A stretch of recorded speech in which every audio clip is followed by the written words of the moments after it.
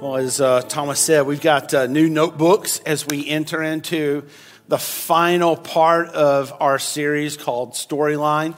They're kind of scattered around the auditorium and the seats in front of you. We got a few over here on this table and a few on the back by the media table, by the media booth. And so grab one of those, take your notes, jot some notes down, some God thoughts that you come up with as we go through this series, continue to go through this series together. So, we are walking through the Bible in our series called Storyline, and we're looking at this thread that runs from beginning to end, from Genesis to Revelation, that points us to Jesus. And we finally have gotten to the New Testament. Last week we landed on the birth of Jesus, and Kyle did an incredible job of talking about the significance of the birth of Jesus and what that means for us. And I know it was a little difficult to sing some Christmas songs when it's 111 degrees outside.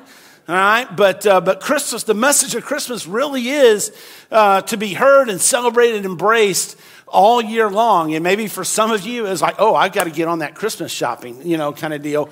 But today, we're going to continue looking at the life of Jesus, because everything we've talked about in the Old Testament, it points us to Jesus. And today we're going to look at the baptism of Jesus. And we're going to see three things in our text today. Let me just give them to you up front. You can write them down in your new journal if you want, or you can continue to take notes on your phone or on the old journals. But three things that we're going to see today in our text is we're going to see the world of love that God created, okay, the world of love that He created, how we enter into that love, and how we go out into the world. So we're going to look at the world of love that God created. We're going to look at how you and I can enter into that love, and then how are we to go out into the world. So if you have your Bibles this morning, turn to Mark chapter 1 this morning. Mark chapter 1. It's the second book of the New Testament. So Matthew, Mark, if you didn't bring your Bibles, we're going to put it up on the screen for you. But Mark chapter 1, let's just jump in and look at this world of love that God created. And let's start with verse 10, okay? So it says this. It says, just as Jesus was coming out of the water. Okay, so let's stop there. So we're talking about baptism, and the word that they use here in the Greek is baptizo, okay? And baptizo means to be submerged. It means to go underneath. Now there's also, and it was really a word that was, kind of used around for recipes, really. Particularly a pickle recipe is that you submerge the cucumber in a vinegar solution and you get a pickle. But here, the word baptizo refers to going underneath, okay? And so Jesus is coming up out of the water. Now, there's also a Greek word that's used in other places called reno, and it's more of a sprinkling of water. But here, the word is baptizo. So Jesus, he's coming up out of the water, and he saw heaven being torn open and the Spirit descending on him like a dove. And a voice came from heaven, "You are my Son, whom I love, and with you I am well pleased." Now, it's very rare for the Spirit of God to be described like a fluttering dove, okay? In fact, it's so rare that it only happens one other time in Scripture. And we have to go all the way back to Genesis chapter 1, verse 2.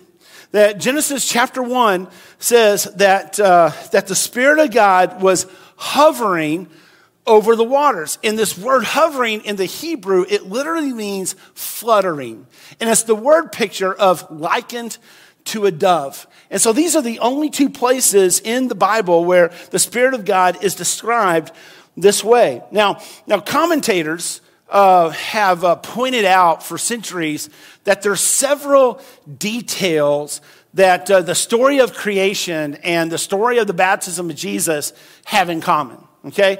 Both in Genesis chapter 1 and Mark chapter 1, obviously we have the Spirit of God, okay? And the Spirit of God is not just there, but it's described as fluttering, okay? Both in Genesis 1 and Mark chapter 1, we have water, okay?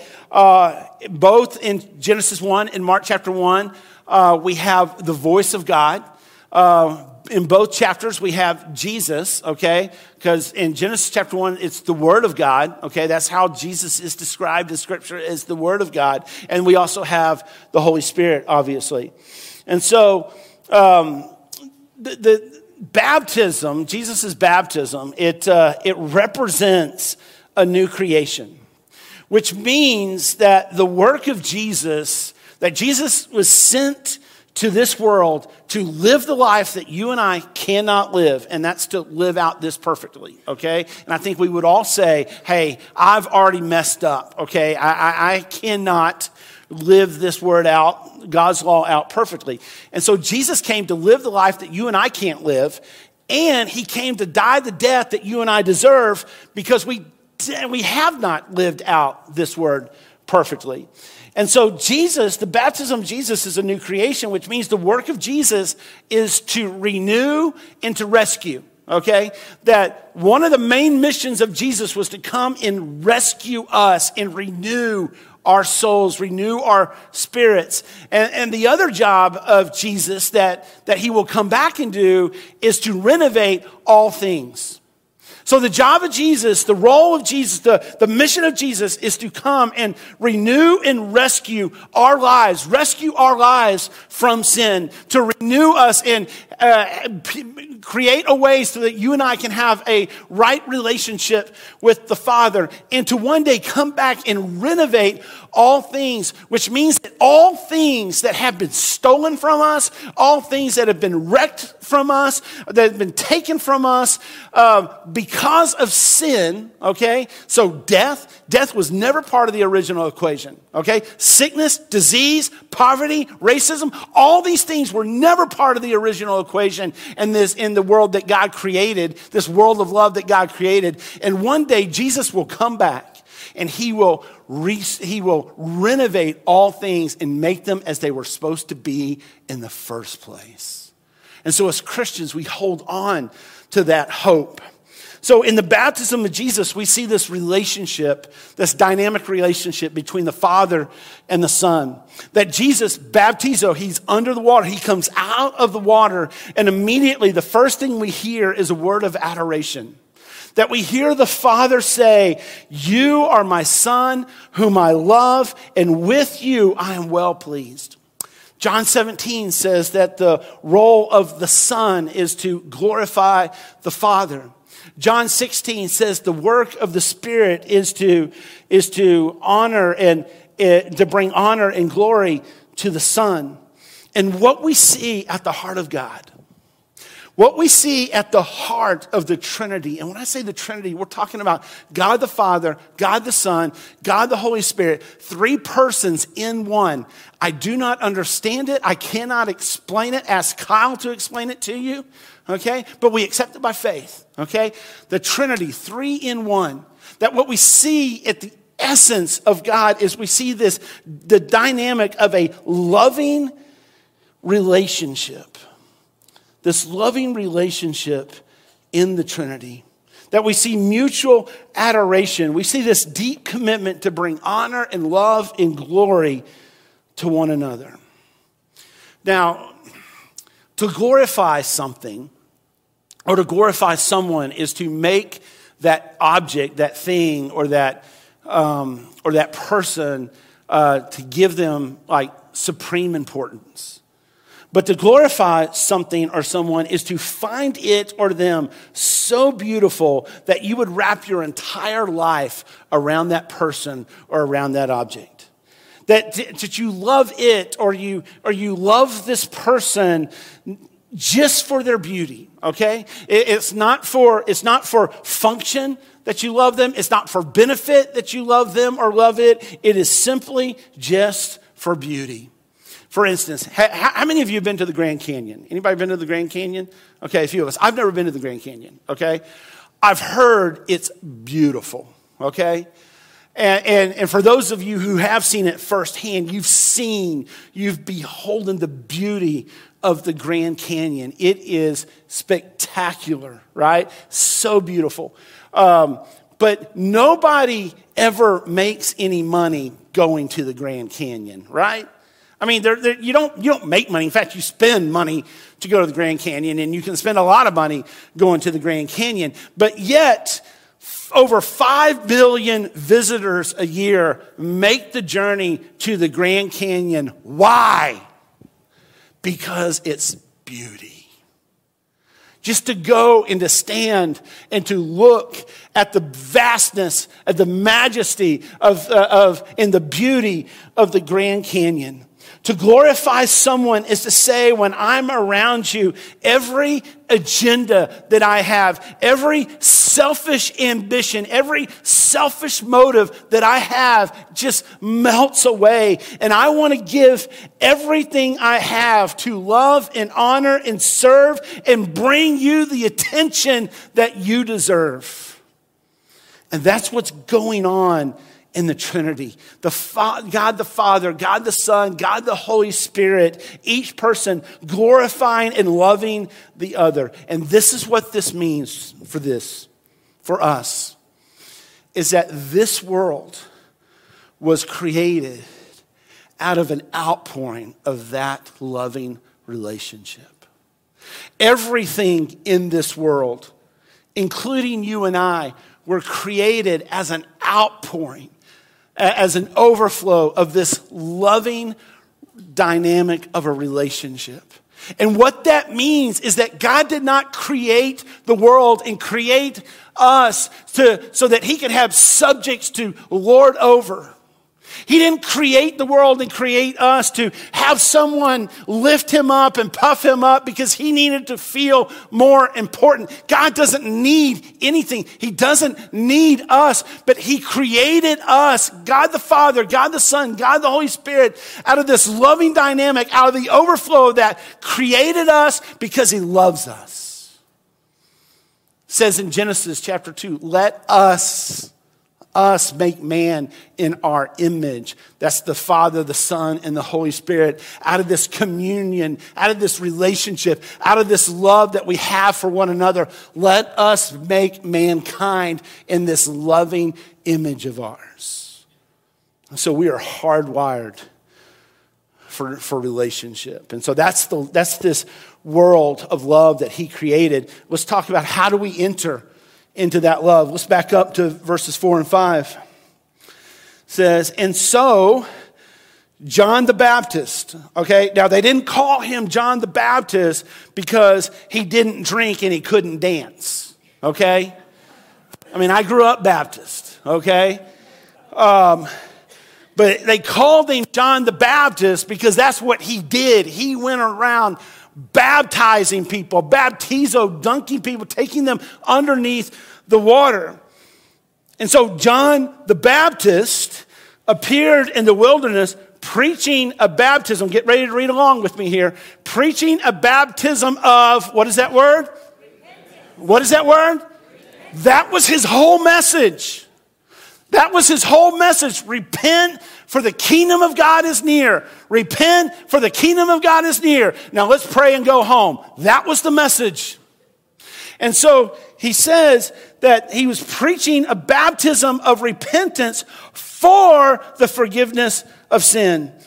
In the Judean countryside, the whole Judean countryside, and all the people of Jerusalem went out to him, confessing their sins. They were baptized, baptizo, baptized by him in the Jordan River.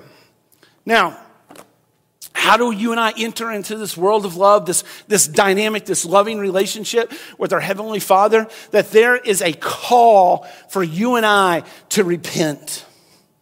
See, one of the main features of first century Jewish worship was all the ceremonial ritual cleansings, washings that they would go through.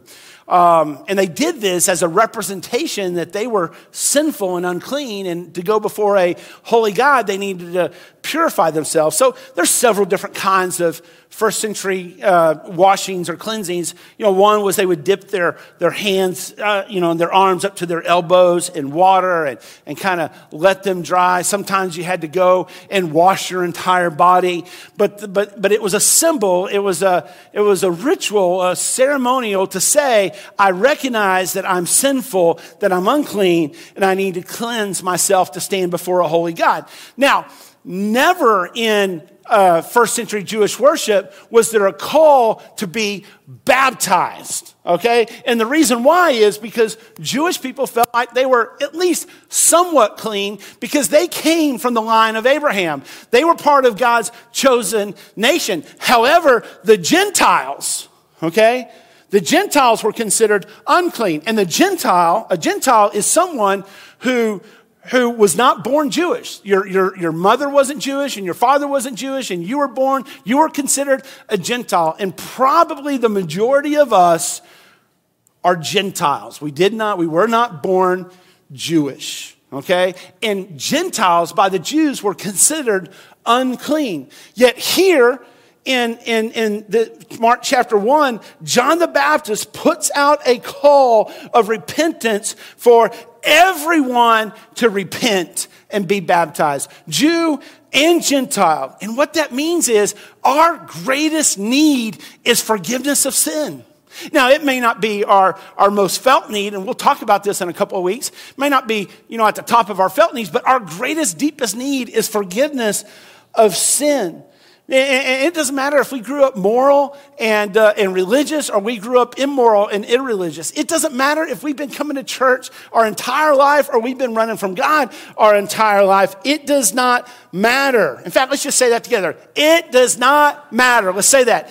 It does not matter because you and I, every single person on the face of the planet is in the same hopeless situation because of our sin, and we are all in desperate need for forgiveness. And at some level, we all know that. At some level, we all know that we are unrighteous and that we need to make ourselves clean and acceptable to God. And so we kind of go off on these journeys to try to make ourselves acceptable and clean and prove ourselves worthy to other people or to ourselves or to God. And so maybe to do that, to kind of tip the scale our way, we do that through moral record, or maybe modified behavior, or a religious resume, or spiritual social circles, or maybe it's accomplishment, or titles, or that come before your name, or it could be whatever to make, or maybe it's relationship status. It's whatever to make us feel better about ourselves, and hopefully that gives us a better chance with God. But what we all know, and you don't need a preacher to tell you this, is that the pursuit of worldly things never truly satisfies our souls. And listen, it's not wrong to want to be satisfied. You and I, we are created with this God-sized chasm in our souls, and we want that to be filled. The problem is that we are too easily satisfied with the things of the world. Kind of thought I'd get an amen on that, but it's okay. So I don't need your approval. But we're too easily satisfied. And you and I both know that the pursuit of worldly things never gives us the approval that we're looking for. And so the baptism of Jesus is for all of those that are unclean because of sin and are in desperate need of forgiveness, which means that the baptism of Jesus is for all of us. Now, I want to be real clear here, okay? Baptism does not make us clean. Being baptized does not make us saved or forgiven. That baptism is a ceremonial reflection of what's gone on the inside. It's an outward symbol of what's happened in our souls and our hearts and our minds. It's going public with our decision to say that Jesus is God and he's Lord, and I have sin in my heart that separates me from God, and I've put my faith and my confidence in him. That happens first. And then as our first act of obedience to be like Jesus, we're then baptized. So being baptized doesn't make us more forgiven. It doesn't make us more holy. It doesn't make us more righteous. That happens when we put our faith in Jesus, period. Because this isn't a works doctrine. We're not going to work our way into God's good graces. It is by the sovereign grace of God that he has provided a way for you and I to have a relationship with him through faith in Jesus Christ. So let's not confuse the act of baptism with anything that's required for forgiveness of sins. Faith in Jesus alone gives us forgiveness of sins. And all of us have to go to him and repent of our sin and repent of trying to make ourselves clean and acceptable. And when we do that, we are forgiven of all of our sin in the past, all the sin that we're doing now, and all the sin we hadn't got to yet. That when we put our faith in Jesus, we experience the unconditional love, and we are cleansed and we are forgiven, and we have a new life. Now that leads us to this final step of how do we go out into the world? Look at verses 12 and 13. It said, at once the Spirit sent Jesus into the wilderness, and he was in the wilderness for 40 days being tempted by Satan. And that's what we're going to talk about next week. We're going to talk about 3 temptations that every single one of us face. And he was with wild animals, and the angels attended him. Now, the Gospel of Mark, it was written during a time period that Christians were being persecuted and even executed for their faith. Some Christians were being beheaded. Some were being boiled to death. Some were being, burned at the stake. Some were being put into an arena with wild animals. And because of this persecution, many people said, I didn't sign up for that. And they left the faith. But many people were encouraged by Mark's words because they were experiencing a wilderness in themselves. And Jesus went into the wilderness. And in the wilderness, he was assaulted, he was tempted, he was surrounded by wild animals, but he emerged with an unshakable relationship with the Father as a result. And that leads us to 3 implications. And let me just give them to you quickly, and then we'll respond in worship. But implication number 1 is this. Is the world is a wilderness. And you know that. The world is full of pain, full of disappointment, full of rejection, betrayal. And our wilderness may not be a desert like Jesus. It may not be thrown into an arena of wild animals, but our wilderness may be a doctor's office waiting on the lab reports. Our wilderness may be hearing the words, you have cancer. Our wilderness may be a season of loneliness or being rejected or being forgotten. Our wilderness may be, walking into our boss's office and him or her telling us that our services are no longer needed and the company's going a different route and we're not involved in those future plans. And our wilderness is a season of unemployment. Maybe our wilderness is an adult son or daughter who's chosen not to continue in their faith journey. Maybe our wilderness is looking at a pile of bills and seeing that there is more month than there is money. Maybe our wilderness is a marriage that's fallen apart. Maybe our wilderness is there ever going to be anyone that will love me and accept me? Our wilderness experiences are painful and they're hard and they're difficult. But the good news is that we have a Savior who also knows what it's like to be in the wilderness. Implication number 2 is that the wilderness is where we experience God the most. And that's the good news. That it's in those difficult wilderness moments when we experience God's presence the most. It's the wilderness is the place of tremendous love and comfort and strength. And that's what sustains us. And for the follower of Jesus Christ, the wilderness is not a moment of punishment. If you are in Christ, you are not being punished. But it's a time of intimacy. It's not a time that God is trying to drive you away from Him. It's a time that God is trying to draw you near to Him.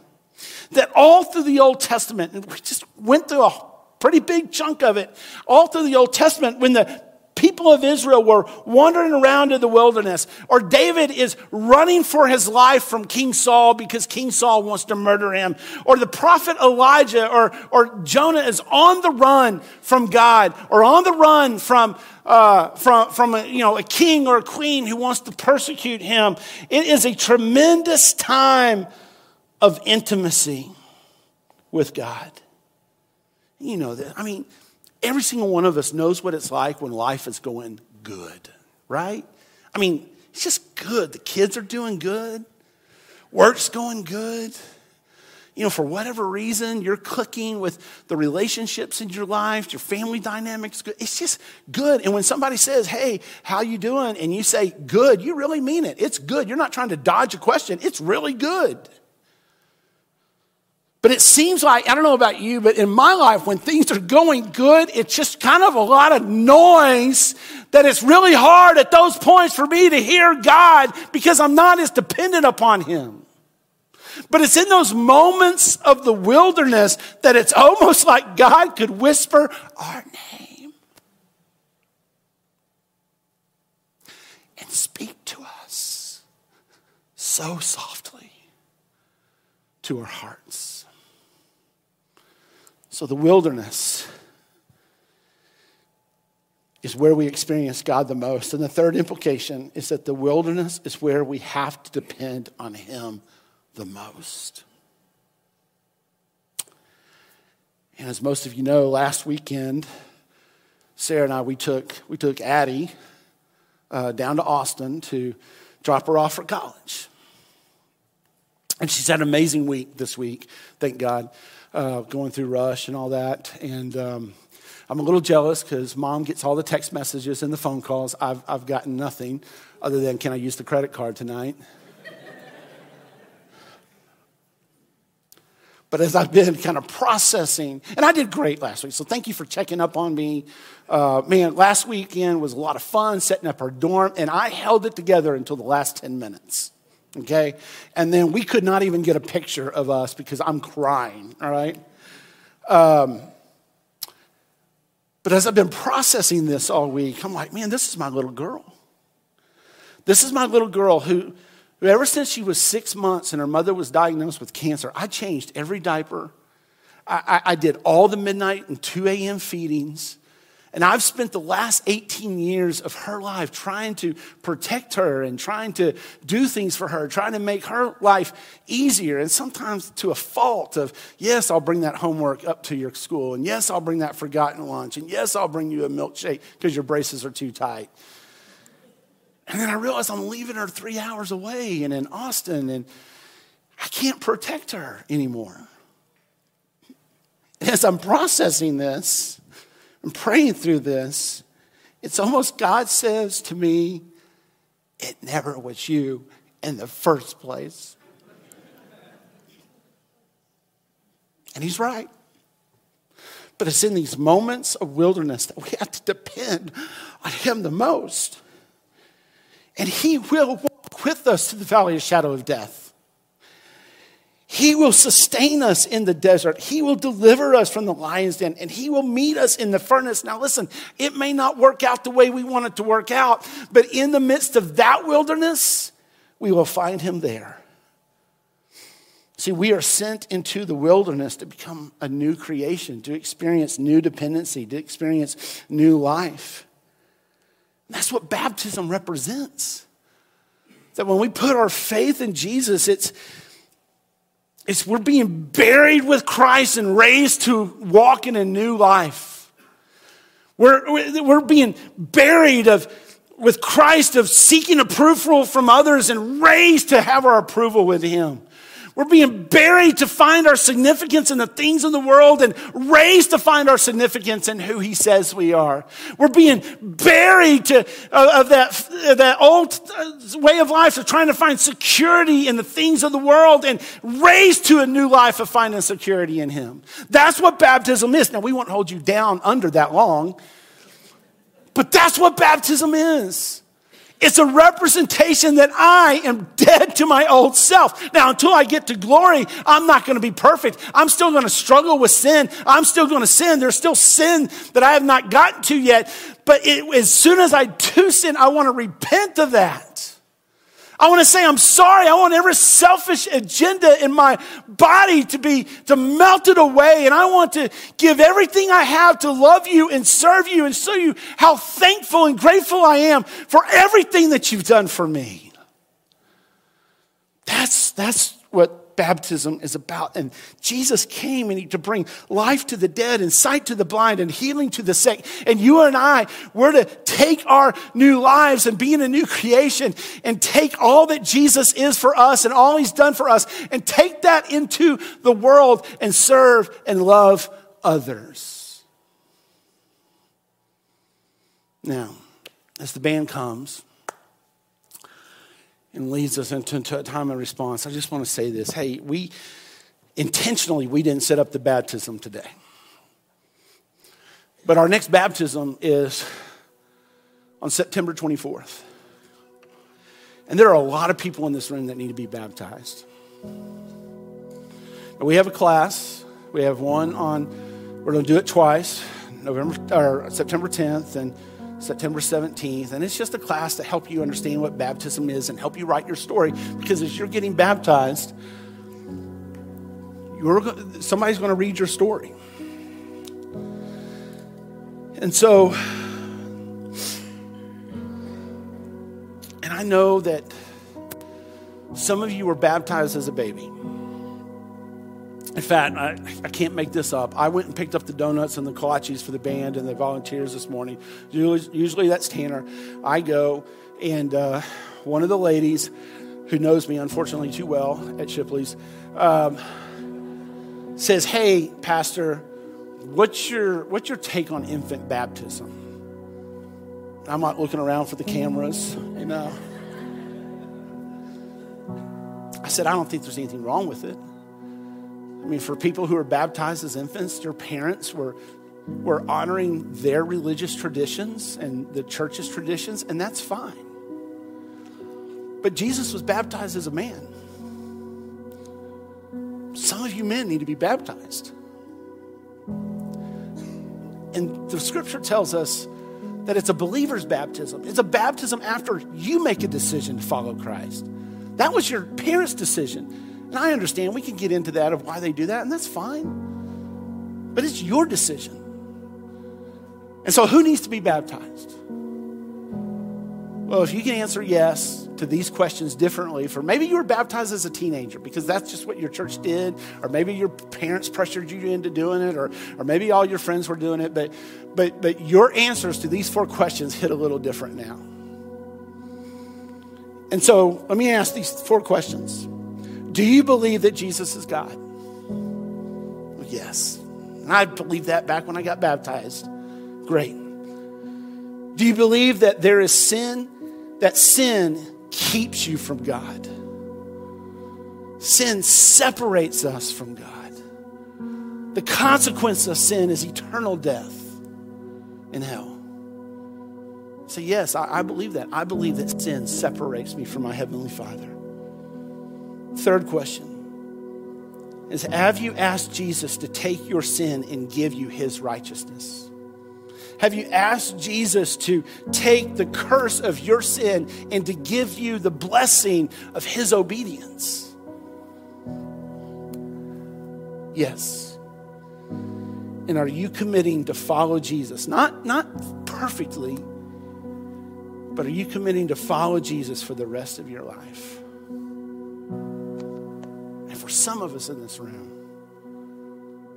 we have a resounding yes now that we didn't have when we were baptized as a kid or a baby. Some of us have never been baptized, but we would say, because of what God has done in my heart over the last few years, I can say yes to all those questions. You need to be baptized. I don't care if you're 13, 33, or 73. It's an act of obedience. It doesn't make us more forgiven or more saved. It just says to the church, and it says to your family and friends, my allegiance is to Jesus. My allegiance is to him. And I want to be a part of the renovation of this fallen world and do everything I can to bring my life under his. Let's pray together. Father God, thank you so much for Jesus. Thank you that there's nothing we can do to earn our way, but it is a gift of your sovereign grace on our lives. And would you make us so aware of our need for forgiveness? And Father, I pray for every child and teenager and man and woman that they would take this decision seriously and weigh it. And pride would not be a factor, that fear would not be a factor, that they wouldn't care what other people think, but they would care what you think. It's not even what we think, it's what you think, what you are calling them to do. And we pray these things in your name, Jesus. Amen. Let's stand and let's respond.